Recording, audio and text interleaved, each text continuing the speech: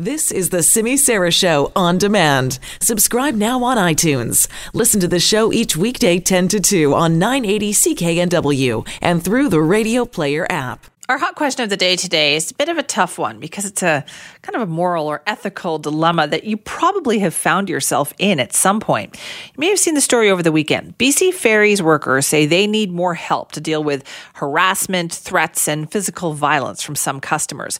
And they want people to know that kind of behavior isn't acceptable. So they have launched a public information campaign. But our question is, if you saw someone harassing or being abusive to someone in customer service, would you intervene? Like, let's say you're at the store, right? You see somebody just berating somebody, like a retail person or a salesperson, something like that. Would you intervene if you saw them being like verbally abusive, or would you say something? Do you think, yes, absolutely, I would step in, or no, too risky? You don't know, what's going to happen if you get involved. Some people would wait until it blows over and then offer support, right, to that person, saying, I saw that what that person did was unacceptable. Or do you go, I'm not sure. I'm not sure what I would do if I was confronted with that situation.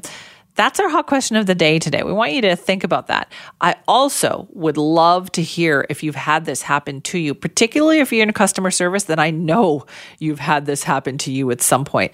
Call our buzzline and tell your story. Tell us what happened. 604-331-2899.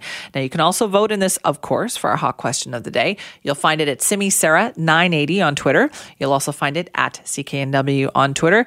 Or Wayne, tell me your story. You can email me, simi@cknw.com. Anybody who has worked in any kind of retailer customer service job has had this happen to them, where a customer just goes after them for something. Do you wish somebody had intervened?